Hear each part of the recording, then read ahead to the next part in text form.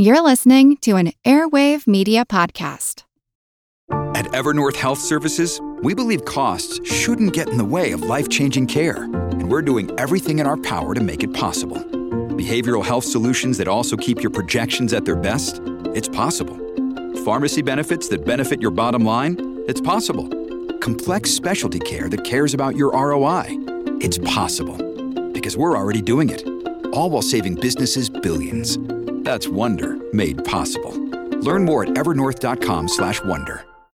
When you need mealtime inspiration, it's worth shopping Kroger, where you'll find over 30,000 mouth-watering choices that excite your inner foodie. And no matter what tasty choice you make, you'll enjoy our everyday low prices, plus extra ways to save, like digital coupons worth over $600 each week. You can also save up to $1 off per gallon at the pump with fuel points. More savings and more inspiring flavors make shopping Kroger worth it every time. Kroger, fresh for everyone. Fuel restrictions apply.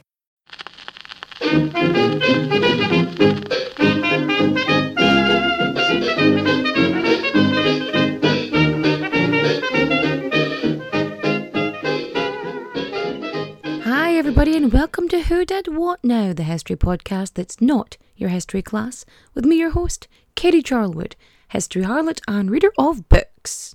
Now before we get into anything else, I want to say thank you so much to everybody who has been rating and reviewing, like on Spotify and Apple Podcasts. Like I know on Apple Podcasts, if you write something in the review, it doesn't matter what it is. It doesn't matter at all. Like the content itself is irrelevant, but like just by writing something, it like pushes you up the algorithm somehow. I don't know. It's Apple Podcasts magic. But if anyone would like to rate and review 5 stars, that would be totes amazing.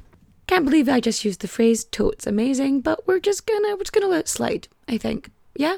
Cool. But like you can say anything. You can say your favourite figure from history. You can tell me your favourite colour. It doesn't matter. It doesn't matter. It's all good. But yeah, I've been putting stuff together anyway, sidebar, for October, because I'm trying to get like spooky stuff sorted, and my first live show in Dublin is going to be next month. I'm just getting the details all sorted out for it, and my mouth is so sore right now. I've just jumped 3 conversations in less than a minute. But yeah, my jaw is really sore because I was reading a bedtime story, and we're actually reading Roald Dahl right now, Danny, Champion of the World. And before this, I was reading David Williams' Codename Bananas. And I keep doing it to myself. I keep giving characters that talk a lot really straining voices. Because like Uncle Sid in Codename Bananas, I made him talk like this. Like really, really gruff. Because he's meant to be like a Cockney. And I was like, my dad, when he used to smoke too much. Oh, what? And then I was like, okay, I'll make something different, you know, because usually I would do a Gruffalo voice, and the Gruffalo is always really Scottish, which is basically the same as the English voice I just did, but Scottish. Like, it's all from the same part. And I was like, I'll do something different this time for Danny, Champion of the World, and I'm doing Danny's dad voice. And I'm not doing an impression of a Yorkshire person. No. I am doing an impression of Michael Palin from Monty Python as a Yorkshire person.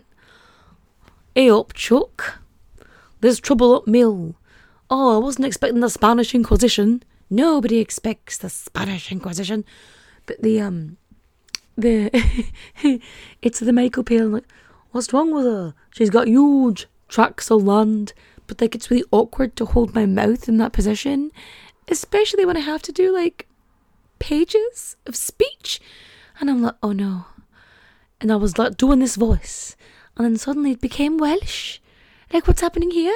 And then it's kind of scousy, like the accent just was not flowing, and the kids were like, why is their voice changing? I'm like, sorry. But my jaw is so sore, but I shall power through, because I care about you and I want you to know this story. So because I was reading Roald Dahl, I was like, I'm going to cover Roald Dahl, because from October I want to cover lots of sort of like spooky and creepy, macabre even. I want to like keep in that sort of vein. I just want to do like spooky stuff for October, because why the fuck not? Let's have a theme, because I can. And then some people want some reduxes of old stuff I did that has absolutely shocking audio, by the way. But I am going to do that. It's going to be fine. I will make it work. But I know what you're thinking. You're thinking, quit your jabber jabber and fact me. In fact you I will. But first, we've got to get our source on. Our sources are Meet Roald Dahl by Francis E. Ruffin, Roald Dahl, the Champion Storyteller by Andrea Shavik, The Irregulars, Roald Dahl and the British Spy Ring in Wartime Washington by Jeanette Conant, Boy, Tales of Childhood by Roald Dahl, Roald Dahl, a biography by Jeremy Triglone, Storyteller, the authorised biography of Roald Dahl by Donald Sturrock. And of course we have our favourites, biography.com and history.com. Are you sitting comfortably? Good. Then let's begin. Roald Dahl was born on the 13th of September 1916 in Llandalf in Cardiff, in the country of Wales. I almost said County Wales, because I live in Ireland and my habit is to just be like County Donegal, County Fermanagh. No, Wales, the country. The country. So he is the child of two Norwegian immigrants. Now his father, Harald Dahl, he was a self-made man and quite wealthy shipbroker. So he had emigrated from Norway and moved to Wales with his first wife, Marie Boran Gresset, and they have two children together, Hélène Marguerite and Louis. Now Marie passes away in 1907, I'm not sure from what, but she does.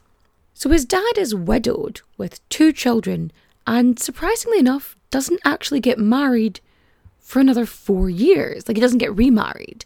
And this is a time where blended families were very much a thing, and him being, well, a wealthy man, a man of prospect, remarrying would have been like very much the thing to do. But he waited to do so, and he ended up marrying Sophie Magdalene, who was a daughter of just a lot of rich Norwegian people, effectively. And so they get married in 1911. She emigrates to the UK, and they go on to have 5 children together: Astrid, Alfhild, Asta, Elsa, and Roald. Nope, that's my mistake. Hélène Marguerite is also known as Elsa, so that's one person. So yeah, he has 4 sisters and 1 brother. Yeah, okay. Nope, correction. I've corrected myself. It's all good. You neither have siblings. Fuck off. No, right?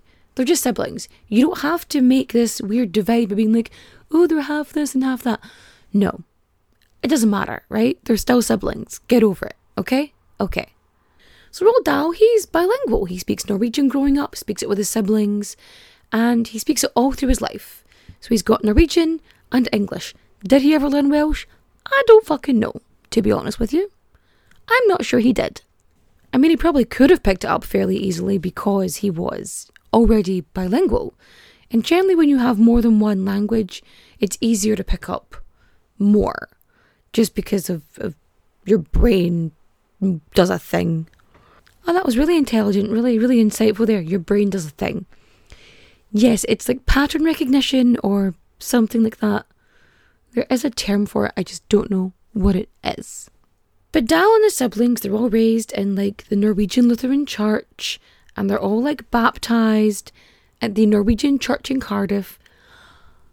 I don't know how many Norwegians ended up in Cardiff that there was a Norwegian church. Like, how many people do need to emigrate from like a country before like a church gets established? Because like there must be a lot, right? There's got to be. There has to be. So Dahl's childhood is just fucking marred with tragedy, like throughout. So in 1920, when Dahl was just 3 years old, his sister Astrid dies from appendicitis, and she's only 7. And then a few weeks later, again, he's only 3. A few weeks later, Roald Dahl dies of pneumonia. He's 57 years old, and he's gone. He's kaput. Which must have been a really fucking stressful time for his mum, because she's pregnant at this point with the youngest sister, Asta. So she loses a child, she loses her husband, she's got all these kids to deal with, and then she gives birth to her youngest child who's never going to know her father. And Roald's so young, it's unlikely that he'll have any memories of him, because 3 is a really young age. Like it's massive, developmentally, but memory, bit thin there, wee bit thin. So when Roald passes away, he leaves in a state of, what was it, £158,917 and 10 shillings, which in today's money is about £7 million. Like, it was a fair chunk, pretty decent. Now, Sophie Magdalene Dahl, she decides that she's going to stay in the UK. She's not going to bugger off back to Norway, because Harold, he always wanted his kids to have a UK education, because at the time it was one of the better educations available in the world. And so the Dahls stay in the UK. But it's not all tragedy for Dahl. When he's 6 years old, he gets to meet the Beatrix Potter. He adored Beatrix Potter, and that's the author of Peter Rabbit. And I think she actually ended up writing Peter Rabbit because she wanted to paint fields and shit.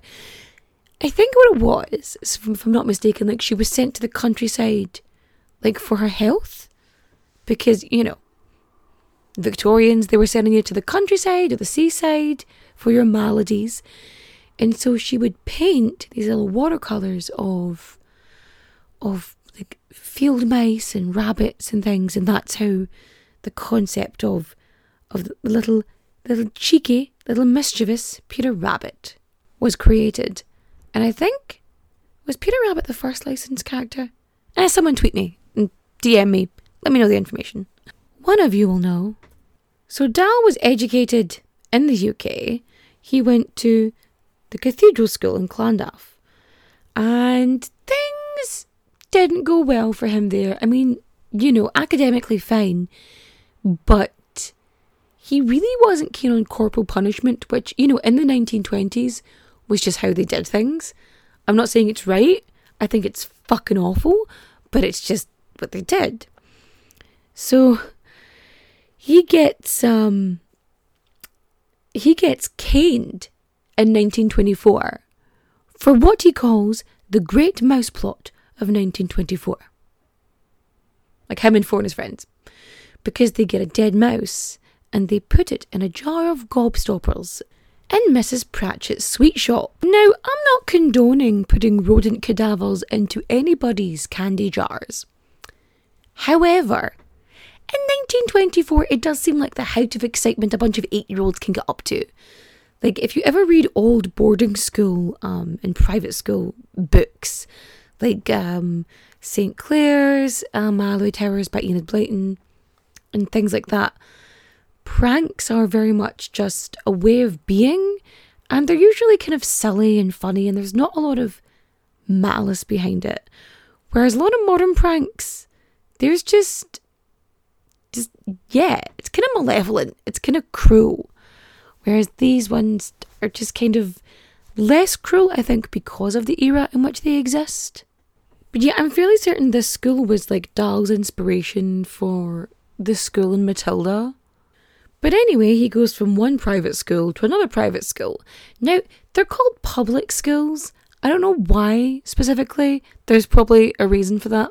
Again, DM me or tweet at me. It's fine. But he ends up being transferred to St. Peter's in Weston-super-Mare. And so he has to go by ferry, which is just across the Bristol Channel So it's like really close. Like the distance between like Bristol and Cardiff is pretty close. Because if you're flying into Wales, it's actually usually easier to just fly into Bristol and like get the bus over. But yeah, at this point he would have used the ferry, and he was in this boarding school, and he absolutely hated it. He despised this place. And he would write letters home to his mum, right? But like he wouldn't let her know that he absolutely detested this school. And he only found out, like after she passes away, that she kept like every single one of their letters. That's like my mum. My mum keeps like every single card I have ever gotten her. Like every single one. Like there's boxes of them. Which has rubbed off on me a wee bit. I love cards. Like I got this amazing card from like Salem. It was actually somebody's first ever piece of fan mail they've written anybody. And I loved it. I think it was one of, if not the first piece of fan mail I ever received. And it was this card from Salem. And it had this just wonderful, beautiful handwriting, by the way. Wonderful cursive all the way through it. And it was amazing. I love it. And it's going up in Pride and Place when I actually eventually build my pod loft and start doing things there, instead of haphazardly recording things in a bedroom with a broken window. So if you hear the wind in the background, I'm sorry. It's very stormy, and I've padded it up the best I can. The duct tape ain't doing the job these days. But anyway, when Dahl was 13, he ends up going to Repton School in Derbyshire. And it is just as bad as you can expect a secondary school for rich people to be. Because there's like hazing and just all that kind of nonsense. And it's very much like hierarchical, and there's corporal punishment. And Dahl, again, absolutely detests this kind of thing. And he completely hates the mistreatment. And again, this sort of serves for inspiration for a few things later on. But like, he just can't stand corporal punishment. Now, academically, he's okay. Like, things are fine. Like, he's not standing out in any capacity. And like, even his teachers are like mad at the fact that when he writes things down, they don't quite make sense because the words he's using don't align with what he's trying to say. But I think that's just his mind a wee bit. But while he's there anyway, he just starts growing to the point where he actually gets to 6 foot 6 inches. He's 6.5 feet tall. That is, I know of someone who is 6'7", and every time I'm walking beside him, I'm like a chihuahua walking next to a horse. Like, my wee legs are trying to keep up. So Dahl is massive. Maybe that's why he kept trying to make huge things in his book. Like, let me tell you about this peach. What about it? It's fucking huge. So he's just so tall. And so, generally, quite good for the old sports to have a massive fella there. So he's playing like squash and golf and football and cricket.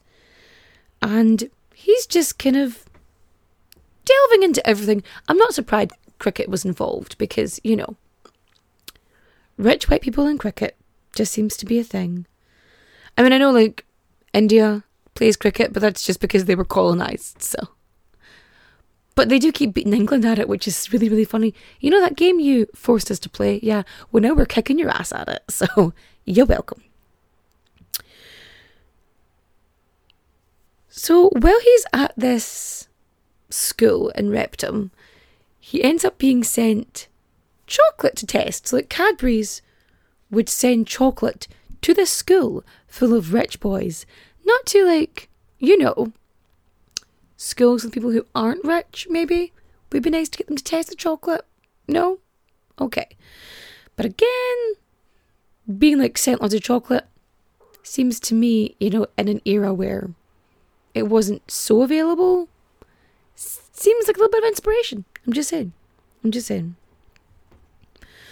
So he would spend all of the academic year at school, and then his summers he would spend in Norway with his mother's family.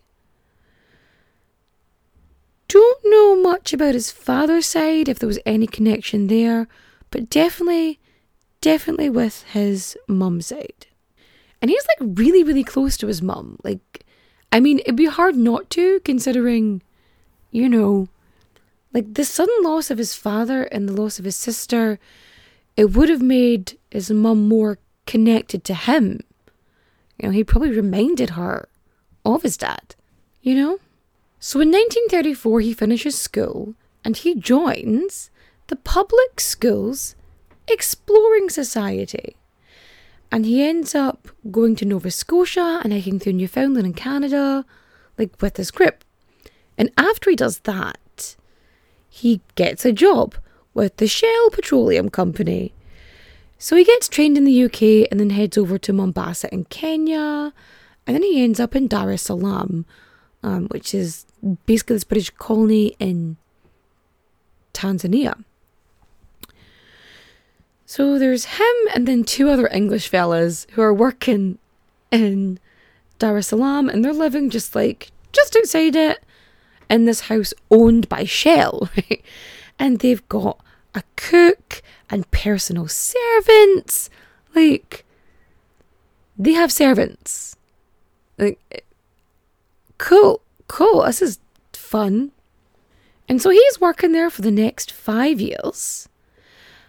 At which, the Second World War, you know, is coming up on the horizon.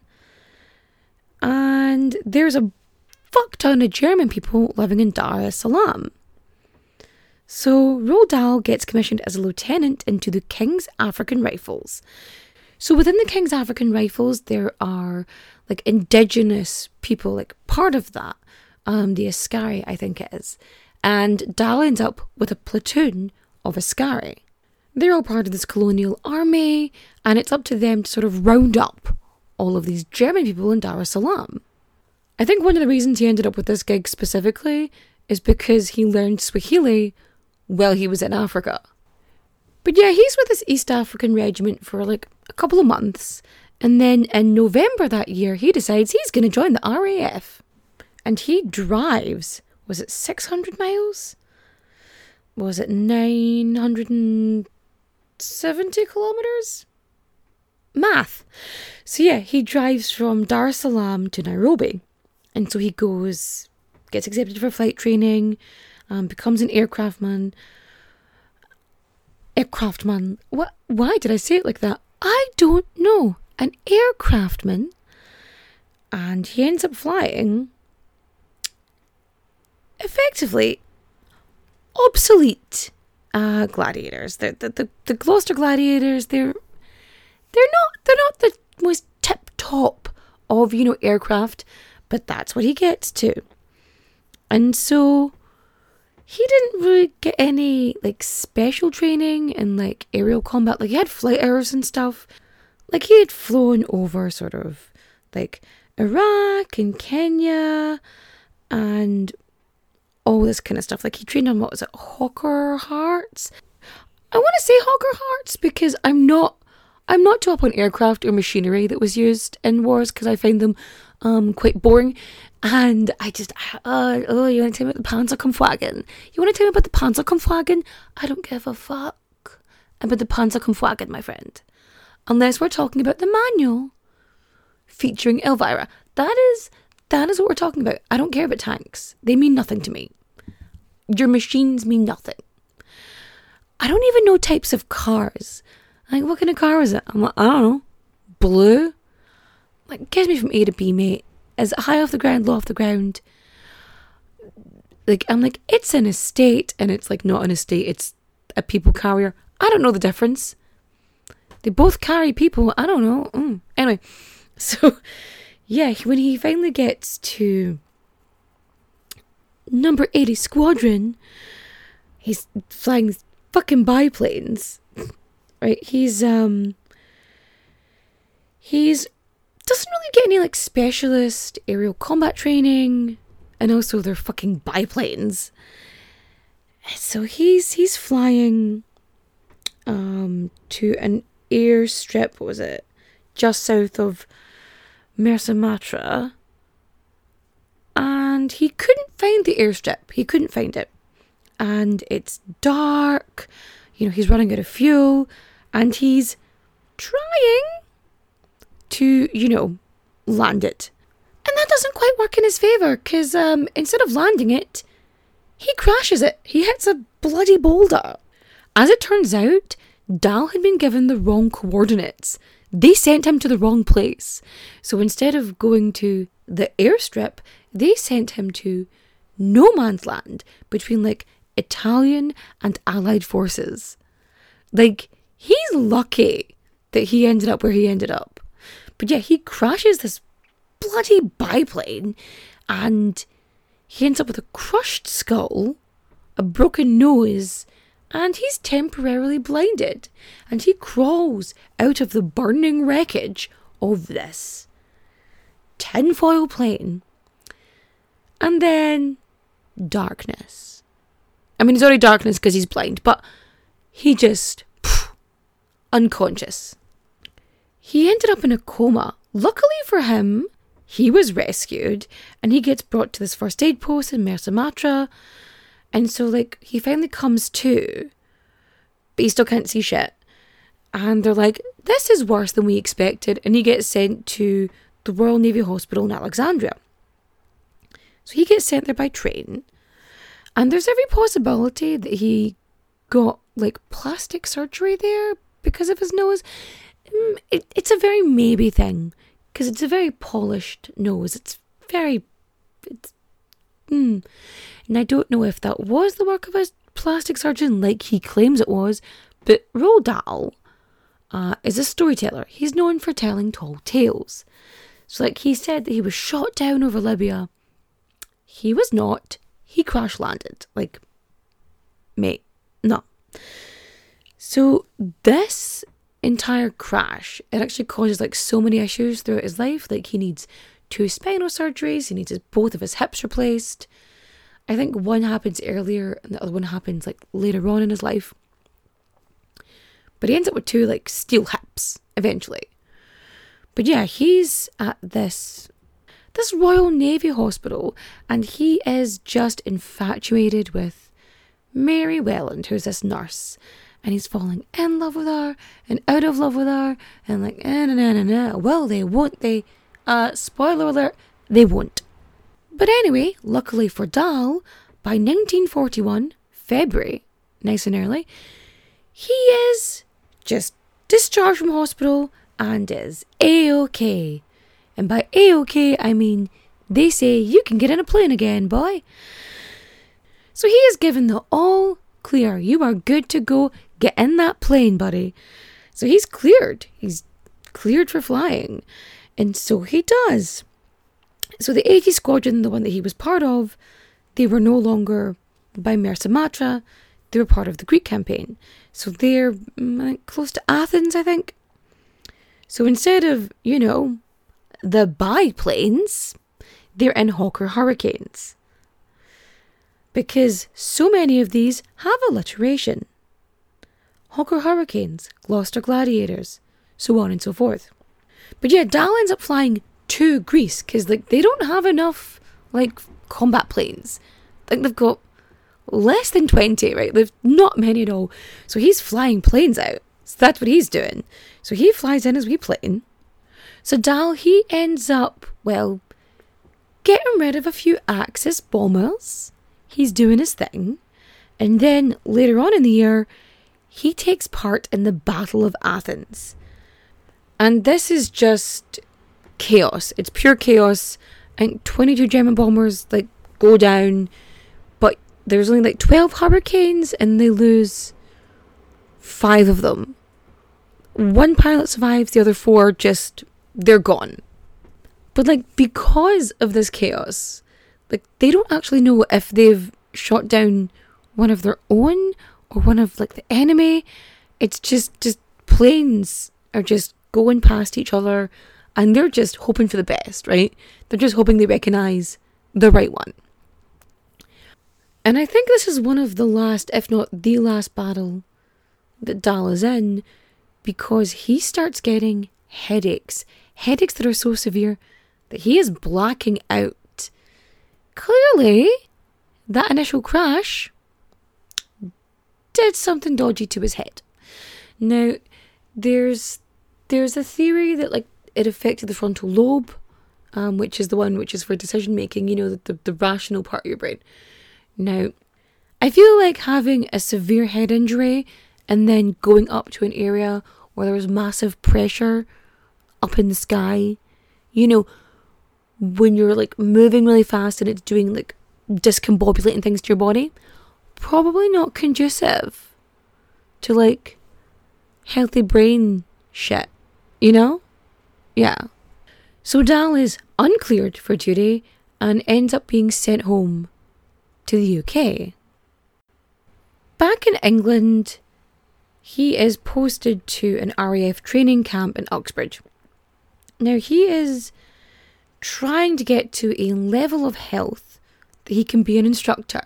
Effectively, no blacking out, generally a good way to be. But he ends up meeting the Under Secretary of State for Air, Major Harold Balfour, because, he's at one of his fancy man's clubs.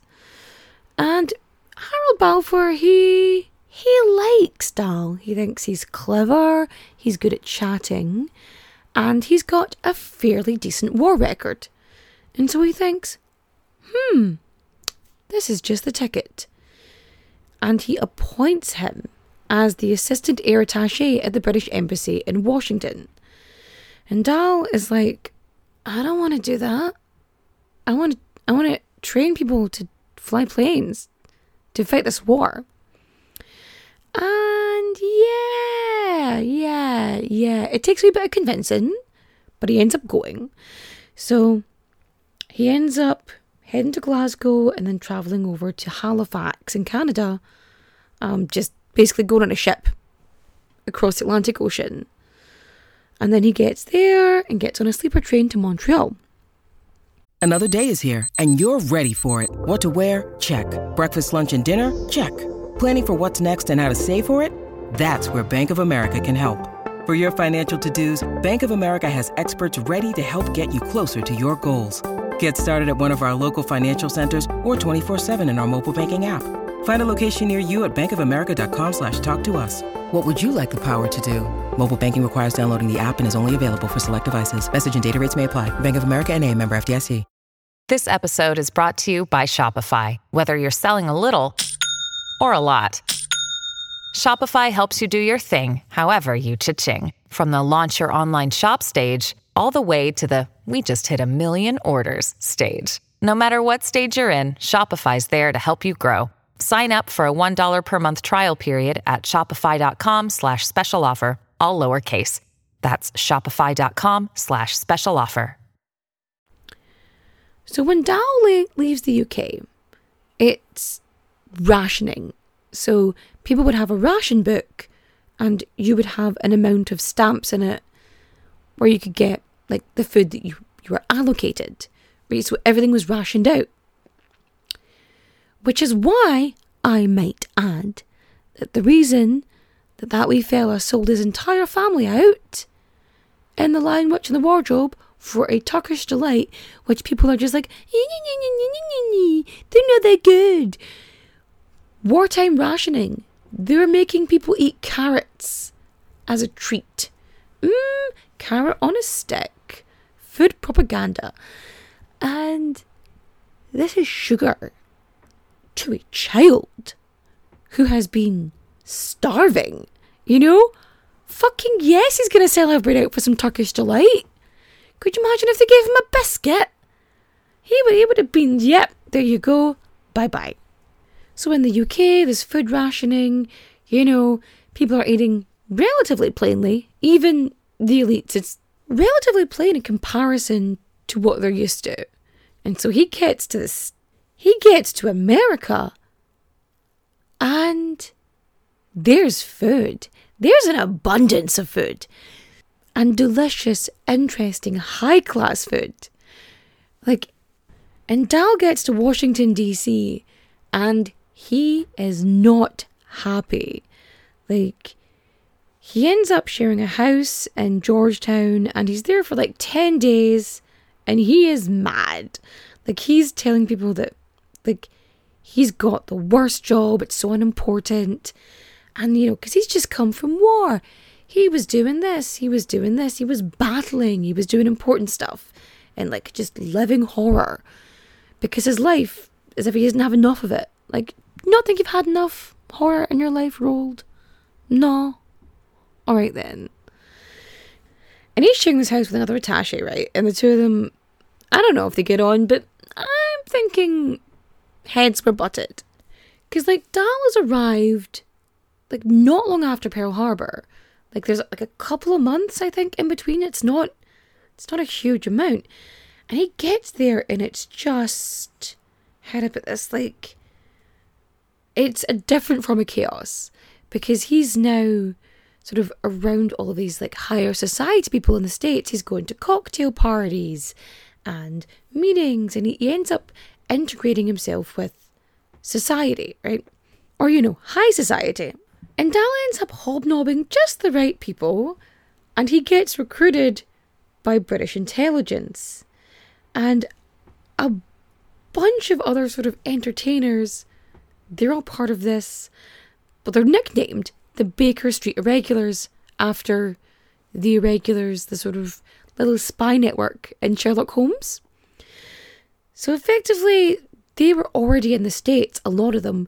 The whole purpose was to kind of like gently nudge the US to like join the war. It was less of an effort after Pearl Harbor, but they were still there. And they wanted to create British propaganda, or at least war propaganda. And so I was at C.S. Forrester ends up recruiting Dahl to write for the Sunday Post about, you know, like his crash and his time in the Air Force. And so this is where he starts saying that he was shot down over Libya because he's trying to like garner sympathy and, you know, all this stuff for the war effort. So he becomes a spy. Like, this is madness. Because, like, they're spies, but not the kind of spies that, like, stabby. No. They're the kind of spies that are there to make friends, to charm and influence, and, you know, shag. You know the spy who shagged me? That's the spy who shagged me. Not me, specifically. I mean, I'm fairly certain. Am I fairly certain I've never shagged a spy? Like, they would have some pretty shitty covers if they did. Like, really. Like, yeah. No.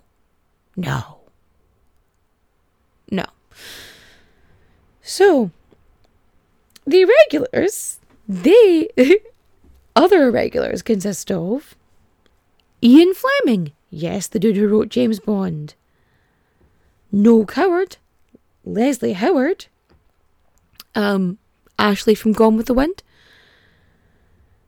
And Sir William Stevenson, who was like the actual inspiration for James Bond. So yeah, they're all together. So the main mission was to like charm and influence and befriend all of these like influential and important people in the US.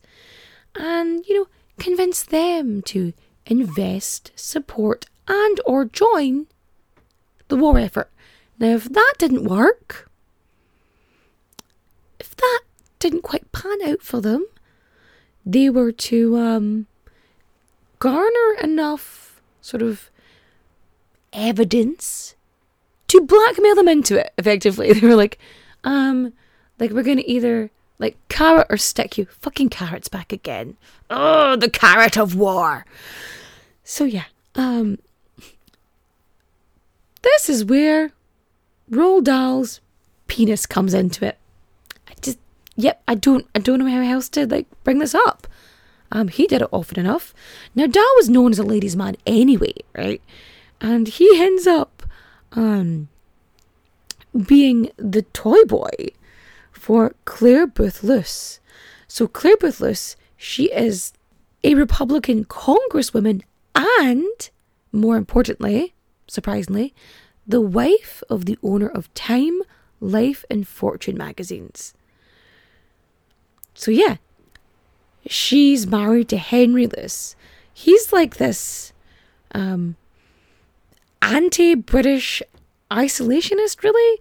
And yeah, I mean, considering he didn't want to be involved in this and that he didn't like Britain and would probably be against that, I guess boinking his wife was a very incredibly super important spy mission. However, my favourite part of this story is, like, this lasts a couple days. Like, Dahl is with Claire Booth Luce for a couple of days. And Dahl cannot handle her libido. Like, he just can't. He ends up calling his superiors. He phones them up and he is begging to abort the mission. He wants to, like, get out of the project. He wants out of it. He wants to just... He's like, fuck this for a game of soldiers. He wants out of her and out of this whole plan. Like, actual quote from him. I'm going to try and give him a posh English voice. I'm going to do my best here. Okay. Roald Dahl. I am all fucked out. That goddamn woman has absolutely screwed me from one end of the room to the other for 3 goddamn nights. Now, this may shock you, gentle listener, but Roald Dahl's superiors were like, tough luck. Just lie back. Think of England. You know what I mean? Like, you're literally doing this for your country. The red, white and the blue. It's England who's asking.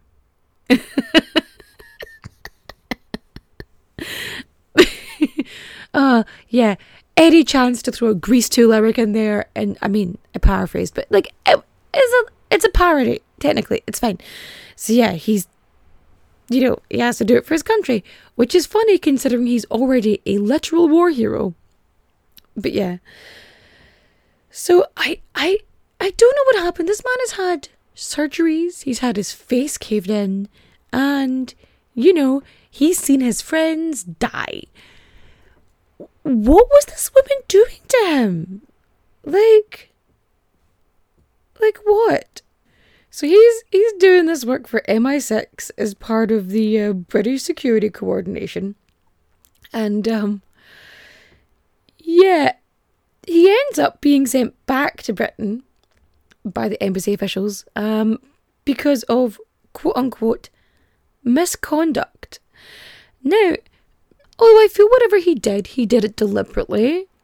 He was just like, my Willy Wonka can't take it anymore, Captain. It doesn't have the power. Yeah, so he ends up being sent back to Britain from the agency. They're just like, no, we can't be dealing with him anymore. So he must have fucked something up royally. You know what I mean? And now I don't know if this was a petty move or not, but like, he gets booted back to England, and then one of the spy masters, he sends him back to Washington, but he promotes him. So he's now a wing commander. So after this, he's got like this temporary wing commander role and ends up with squadron leader with 5 aerial victories. So he's technically a flying ace. But yeah, the war ends and he has some time on his hands. Now he says that, he got like the air crash and it suddenly made him write things, which is one way of putting it. Or now you don't have a full-time occupation distracting you and you have more time to write things. Now, somewhere along the way, ladies' man Roald Dahl meets, courts and marries Patricia O'Neill, who was an American actress, and they get married in 1953 and they end up having 5 children together. So there's Olivia 20, Chantal Sophia, Theo Matthew, Ophelia Magdalena, and Lucy Neal. So they're married for 7 years, and in 1960, their 4-month-old son Theo was incredibly injured when his baby carriage, his little pram, gets hit by a taxi in New York. So because of this, he suffers from hydrocephalus, which is a build-up of cerebrospinal fluid in the brain. And so Dahl ends up part of a team who designed this valve, right? So it's the Wade-Dahl-Till valve. So it's this sort of shunt which is used to reduce all of this fucking fluid in the brain, right? And so this extra valve just makes all the difference. So it's this weird collaboration between Ormond Street Hospital, where there's a neurosurgeon there called Kenneth Till, there's a hydraulic engineer, Stanley Wade, and then writer Roald Dahl. So during this time, Roald Dahl is writing books. He starts telling his kids stories and he's writing books. And he does this. Now, Dahl is a 6'6" man. And his attitudes and his personality, he's quite domineering. Is it because he's part Norwegian? Is it because he went to public school? Is it because he's a rich white dude? Whom's to say? Was it because of the accident? Also, maybe. Or he could just be, a misogynist. Read The Witches, you know what I mean. Anyway, and this is from someone who actually quite enjoys Roald Dahl books. I loved them growing up. My favourite is still George's Marvellous Medicine. Don't care if it's short. Don't care if it's mainly a poem. I love it. Right? Love it. So basically this shunt, or this valve in the shunt is used on 3,000 kids across the world. It's pretty good. Now Dahl, bit of a control freak, likes to be in charge, likes to be in control, and so that's one of the reasons why he's involved in this. Obviously he wants to care for his kid, or at least we hope. He does, yeah. But he's needs this control. He's a domineering figure. I mean, he's also massive, which kind of exacerbates it a wee bit. But he has to lead the charge on this. So, remember when I said earlier that his life was marred by tragedy? Well, I'm not done. So his daughter Olivia, who was born in 1955, she is 7 years old and she dies of measles. Purely preventable disease. That's why we have a vaccine for it. Vaccinate your fucking kids. Don't be cunts. Right? I don't care. So, yes, where am I now? Dahl is fucking distraught because his daughter, his firstborn child,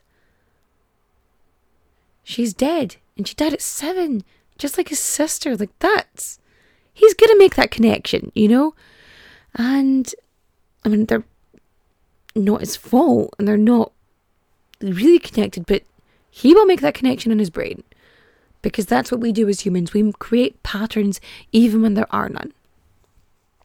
And so he is just wallowing in despair. But he has to do something because this is not a man who can sit down and do nothing. So he ends up becomes a massive supporter for vaccination and immunization, and he writes measles a dangerous illness. He does this whole response for measles cases in the UK, all through the 80s, and he is fighting to save lives, just through another medium now. So it's actually his daughter's death. Everything else in his life, everything he's been through, he still had faith. And here is where he loses his... I'm going to try not to get emotional. I can't. I'm already emotional. So he goes to see just a member of the clergy. I don't know if it's the Archbishop of Canterbury or some archbishop. And he goes to see him. And he's informed that Olivia will get into heaven, but her beloved pet, her favourite thing in this world, wouldn't join her. And we all know all dogs go to heaven. Imagine telling that to a grieving father that like, oh yeah, no, yeah, your daughter's going to be in the afterlife, but not with anything that brings her joy. Like that's going to crush you. It's going to crush you. Oh my God, Katie, stop feeling feelings. Ugh, no. Anyway, so he is... Did you think I was done with tragedy? Did you think I was done? Oh no, my friends.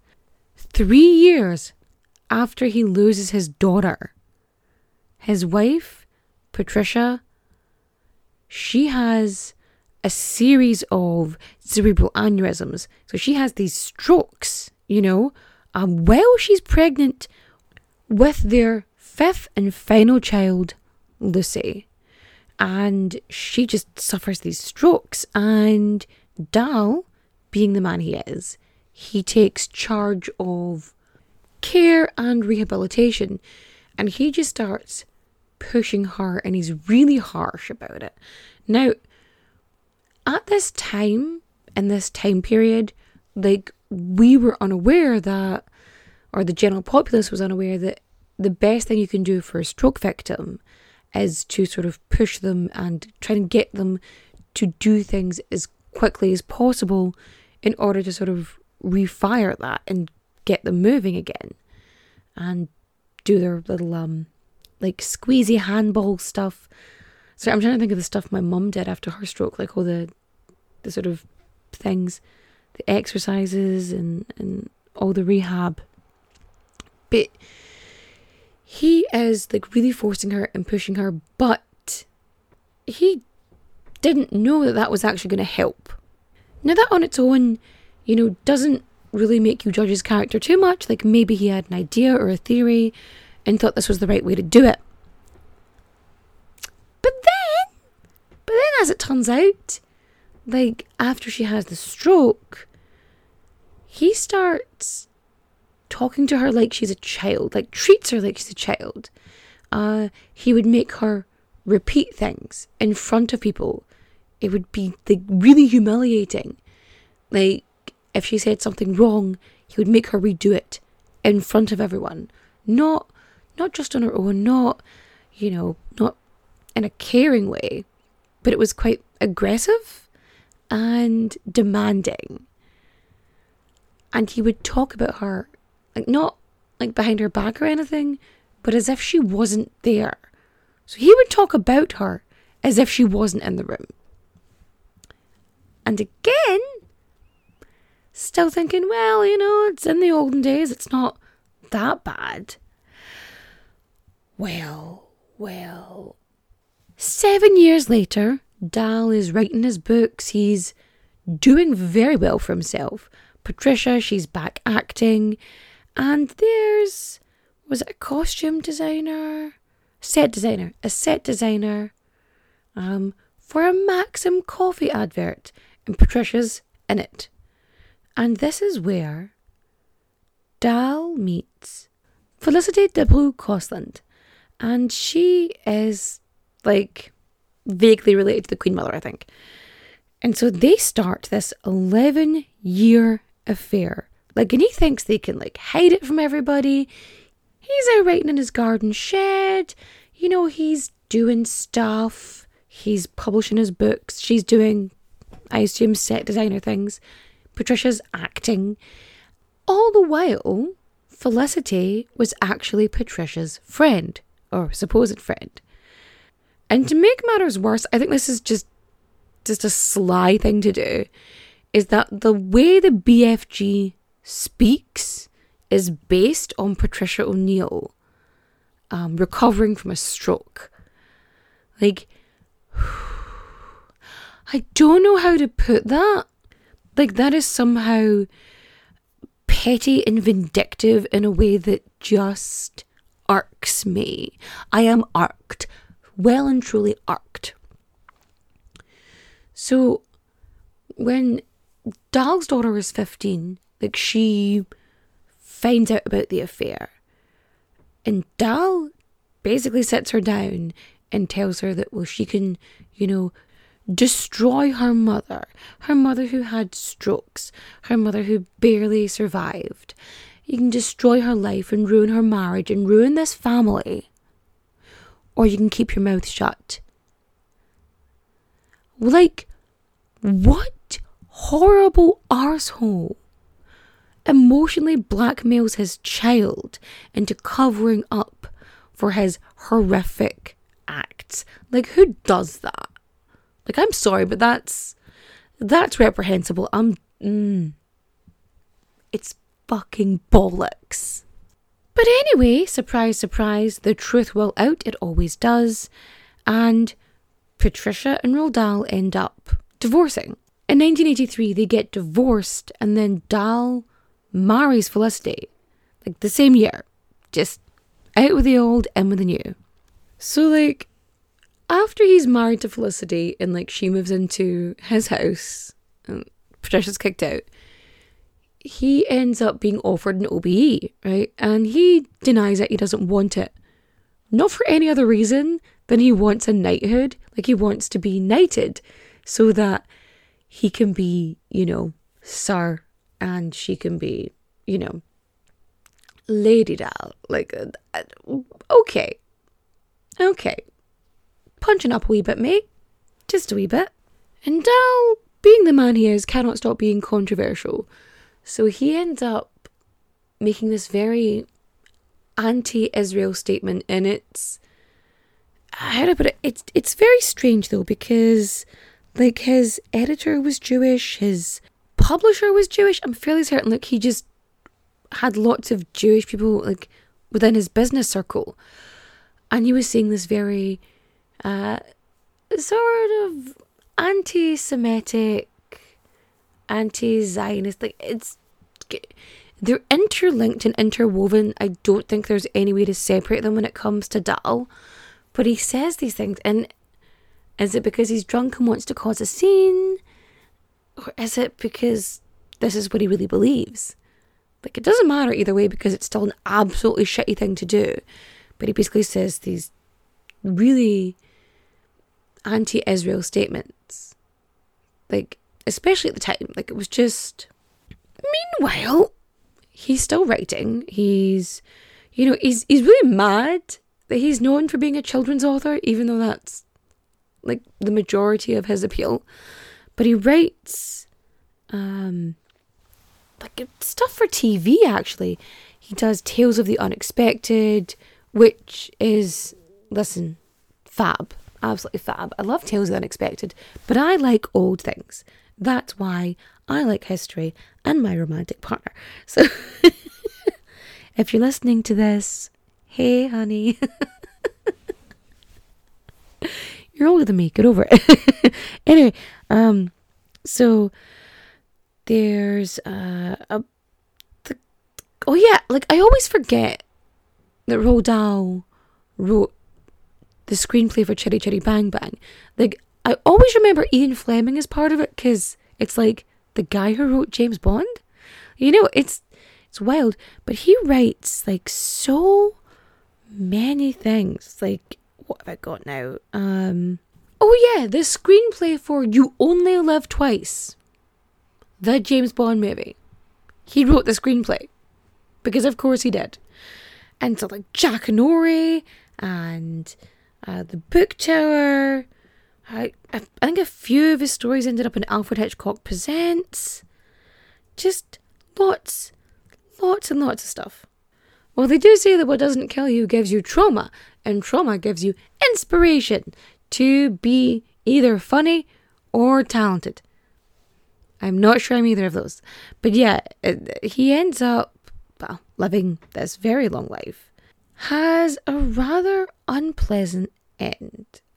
Roald Dahl ends up suffering from this very rare blood cancer. It's myelodysplastic syndrome. That took me 3 attempts to try and say it even that poorly. So it's this very rare blood cancer, and it's actually relatively swift because it's the type of cancer it is. And at the age of 74 years old, Roald Dahl passes away on the 23rd of November 1990. And when he's buried, like when his family lay him to the ground, he is buried with just things in life that are important to him, or were important to him. It's sort of like a Viking funeral, is what they said. I think Sophie Dahl said. So there's like wine and chocolate and a pool cue or a snooker cube. Are they the same cue? I mean, a power saw as well. I don't know the relevance of the power saw, but yeah. And he is buried in the Church of St. Peter and Paul in Buckinghamshire. And like even to this day, people leave things on his grave. So they would be like flowers and toys and all that kind of stuff. Just because, yeah, he inspired worlds. He created worlds that I think in a way prepared children for the harshness that's out there. Like my kids struggled initially with Roald Dahl books. I think you need to be a certain age to start reading them and listening to them, because there's so many cruel characters and there's just abuse in them. There's like lots of abuse, and it can very easily affect like small children especially. So when I started reading to them, I kind of had to wait till they were older, because they just didn't like the way people were being mistreated in the books. And that was them. They were like, I don't like this. And I was like, okay, because like I was desperate to read Matilda to them. And now I have them like really into it, and they want to make like Bruce Bogtrotter's like chocolate cake.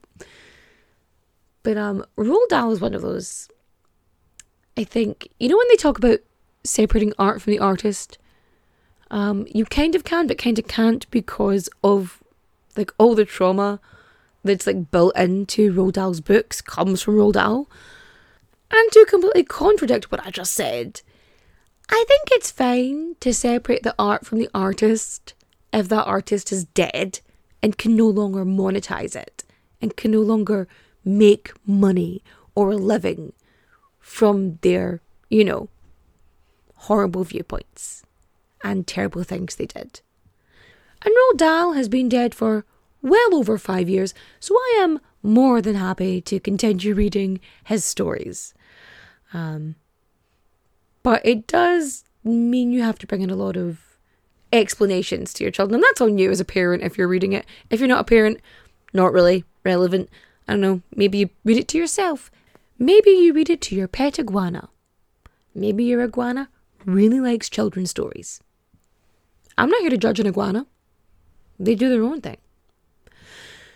But yes, that is the story of Roald Dahl, beloved children's author, and the man whose portrait hangs in the gallery of All Your Faves Are Problematic. But yeah, that is this week's tale. Now, if you liked my retelling, feel free to rate and review 5 stars, especially considering the fact that I'm actually having much trouble speaking. My tongue and my jaw are so sore.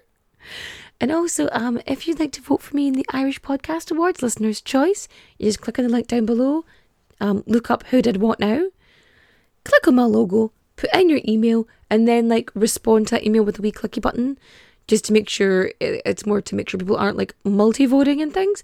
So if you would like to do that, that would be totally amazing, because I would like to just annoy the hell out of like the sun by like doing well in it. And I am going to go for recommendation time.